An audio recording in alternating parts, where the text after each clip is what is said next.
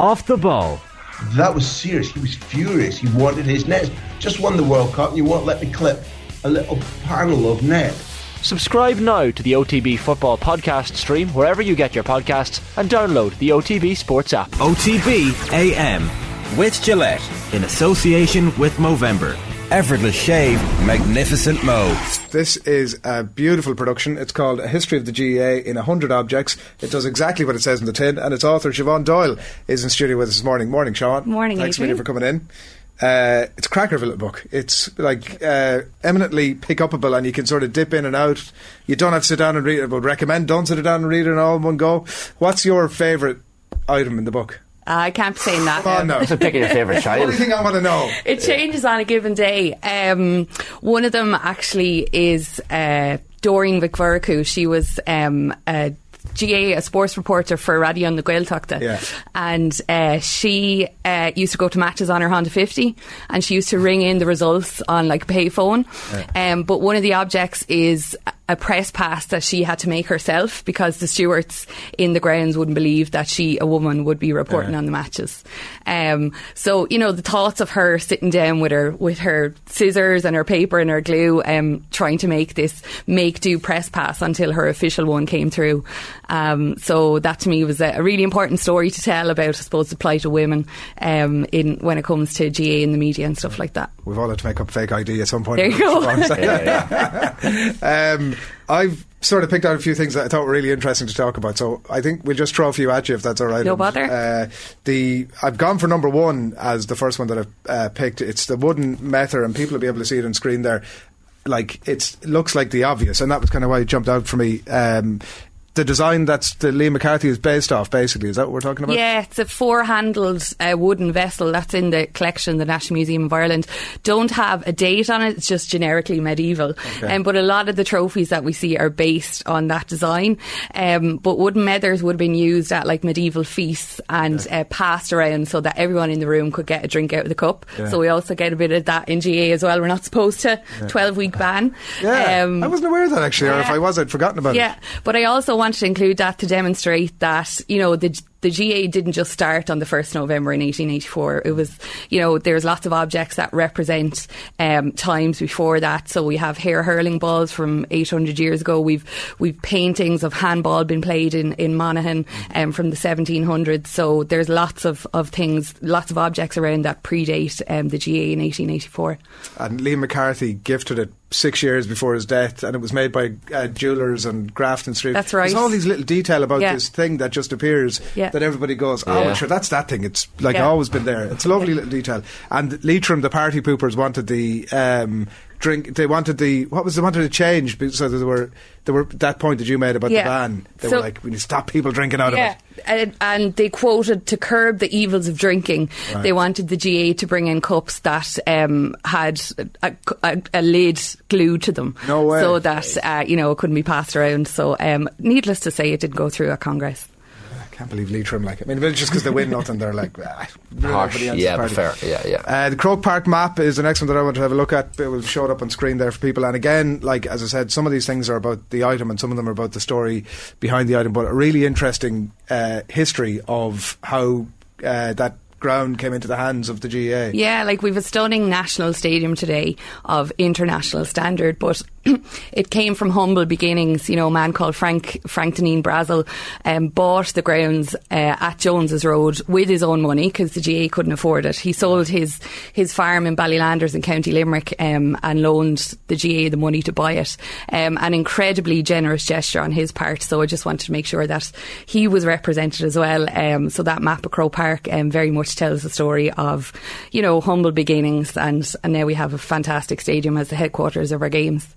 It went to a vote of Central Council as to whether they should buy it or not, and it was like scraped overwhelmingly through by a vote. Is that right? Yeah, exactly. That's incredible. I think if we have the picture there, we'll throw it up on screen just to give people a bit of a sense of the area at that time around Croke Park and the piece of land, the pocket of of it that the Dineen guy from Limerick, he had bought a section of it, is that right? And then more of it belonged to... Yeah, exactly. And they gradually started buying more and more when it came up. But the hill is named after him as well. It's called Dineen Hill 16 in his name, but it kind of gets lost because it's just handier to say the hill. So it's important that, his story is brought through as well.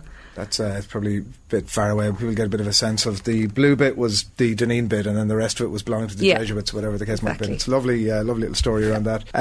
The Dublin County Board minutes and the Secretary's report, particularly, that appears once a year at the minute, and everybody gets great reading out of. Is a great thing to read. But that was one of the other ones, and particularly how it pertained to the selection of county colours, which is again one of these things that just appears and you just accept it as norm. But and it's something we mightn't even think about. So in 1913, the GAA insisted that every team formally pick their county colours. So some teams like Dublin got to pick their colours, so that was blue and white, and that's what the minutes in the book represents. Harry Boland was chairman of Dublin GAA at the time, so signature on the minutes and all. It's exactly incredible. Yeah, so all these different people from history kind of creeping into these objects as well. But I suppose the whole point is to show that it might just be to look at it on paper, it might just be a mundane report, but when we dig deeper, there's so many layers and so many stories to tell. You must have been driving up and down the country to get all these stories. Yeah, it must have been serious amount of research. My trusty Corolla brought me down roads and borings I've never been before. I'll probably never be again. But yeah, I travelled 32 counties. I wanted to make sure that every county was represented, and thankfully it worked. But it was basically every weekend for about 9 months. But it was great crack. Yeah, I can imagine, because you nearly have to be in person meeting people for these stories to really come through. It's one thing chatting on Zoom or the phone or whatever, but you have to meet up. And where possible, I went to see the objects, whether they're in museums or private collections or whatever. But like that, when you're talking to people, when you're talking to the owners, when you kind of gain a bit of trust, they give you a bit more information. The line that I loved from that thing was the description of how it all came about. After some discussion, it was decided to adopt as the county colours a light blue jersey with a white shield bearing the city arms, which I presume is the crest. And the Assistant Secretary was directed to register same with the Leinster and Central Councils and to procure quotations for the supply of 2 sets of jerseys. It's beautiful, isn't it? Yeah. As simple as that. So simple. We go. And there it is, yeah. You mentioned the chance nature of some of the other counties and how they came about their colours, including Cork. Yeah. Everybody would have been sort of assumed that the blood and bandage and all that stuff was, but it was real chance sort of encounter. Yeah, Cork wore blue and white for many years, and then during the revolutionary years, with their offices were ransacked and the jerseys were robbed, and they had to borrow them from another team, and then it just ended up in red and white. The same with many counties and many teams. A lot of it came about from a clash of colours in a big match, and then one of them had to change, and they just stuck with it. Some of it is superstitious as well. They had to change, and then they won the match, so we'll keep wearing that jersey. But there's loads of stories like that. Yeah, they're great. The overage minor players was the other thing from the Dublin County Board minutes. It was like, geez, some things never change. Yeah, there was a lot of that back in the day, yeah. One of the other ones I wanted to mention was the poster banning GAA events. So this was the 11th of May 1916, which in the historical context of everything that had gone 2 weeks beforehand is an incredible piece to have included. Yeah, so posters were a really important way of communicating warnings and things to do and what not to do.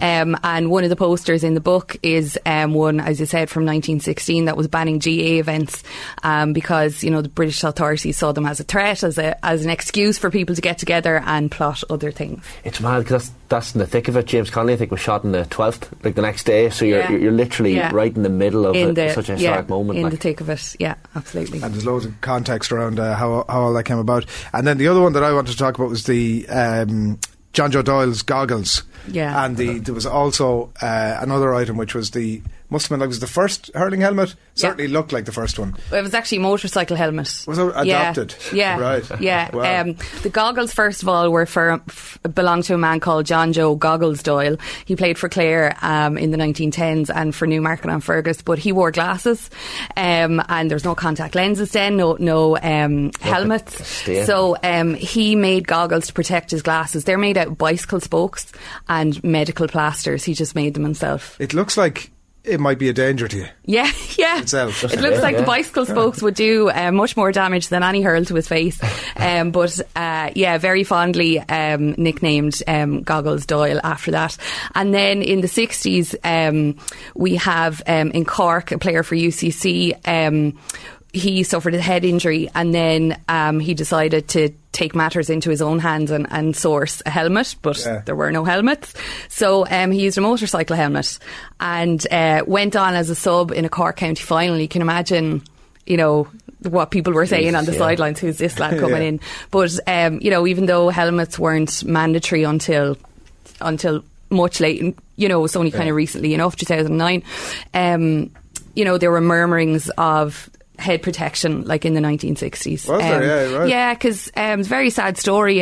Tip were playing Kilkenny in an All-Ireland final in can't remember, the 60s or 70s, but one of the Kilkenny players, Tommy Walsh, lost an eye in the All-Ireland final. Right. So that kind of got conversations going, and we see players starting to wear helmets. So it took something like that for the conversations to start. That's the I was very rudely flicking through the book as you were talking, Siobhan. That's what I was after. That's give people an idea of exactly how what that looked like. Yeah. Is there a feeling that sorry, which came first, the goggles or the goggles? The goggles came first. Is there a feeling that you're very sure about that? Is there a feeling that was like the first iteration of what ultimately became the helmet, or is there? Okay. Like it took a while. It was still kind of frowned upon to wear protection and to wear a helmet, but only until very recently, culturally, it became like the hard man. Even they brought it in so that no matter what age grade you're playing on, you have to wear one. I guess, and it's bizarre to think that even the thoughts of going out without a helmet now is ridiculous. But yeah. Oh, that's incredible. Is there something in it that people always talk to you about? Is there a standout thing that people John 3-7 sign is getting a lot lot of talk, because it's one we kind of all identify with. It's pretty much iconic. It's very visibly iconic. John 3-7, a famous Limerick supporter, used to go to all the matches and spread the word of God by having a big sign with the verse on it. But that actually came from 1987 when he was watching Pat Cash getting the trophy at Wimbledon, and he spotted someone with a similar sign in the background. He said, I'm going to do that. Okay, right. And he got away with it for years. He sure did. Yeah. Good word it that way. It'd be interesting to see if you were to introduce that thing into Croke Park now with some sort of a statement. Well, there was a story of him getting stopped at a pretty big match, a quarter-final or a semi-final a few years ago. A steward stopped him and said, no, you can't come in, and he didn't go into the match. He walked off and went home, and then the GAA had to come out, or Croke Park had to come out the following week and said, no, you're more than welcome to come in. But I think he was the exception. They weren't encouraging everyone to bring in extremely large placards. Yeah, of course. First thing when you landed in, I was like, I have a couple of things at home, I think it would be perfect. So I presume everybody's saying to you, I have stuff that, so what's next? What's next? I'd love to expand it to other sports because Ireland has an incredibly rich sporting history, and as a historian I kind of worry about all the stuff that's locked away in people's attics and in museum stores and stuff like that, so it's definitely only the start of something. Okay, well, it's an absolute cracker production. It's out in perfect time for Christmas, so I highly recommend, if you're a GAA fan at all, it's definitely the sort of thing you want for the GAA fan in your life, that you can dip in and have a bit of a read. There's some great information in it, lovely stories. Siobhan, thanks a million for coming in. Let's look at the next project. Cheers. Chat to you down the line. OTB AM with Gillette in association with Movember. Effortless shave, magnificent mo.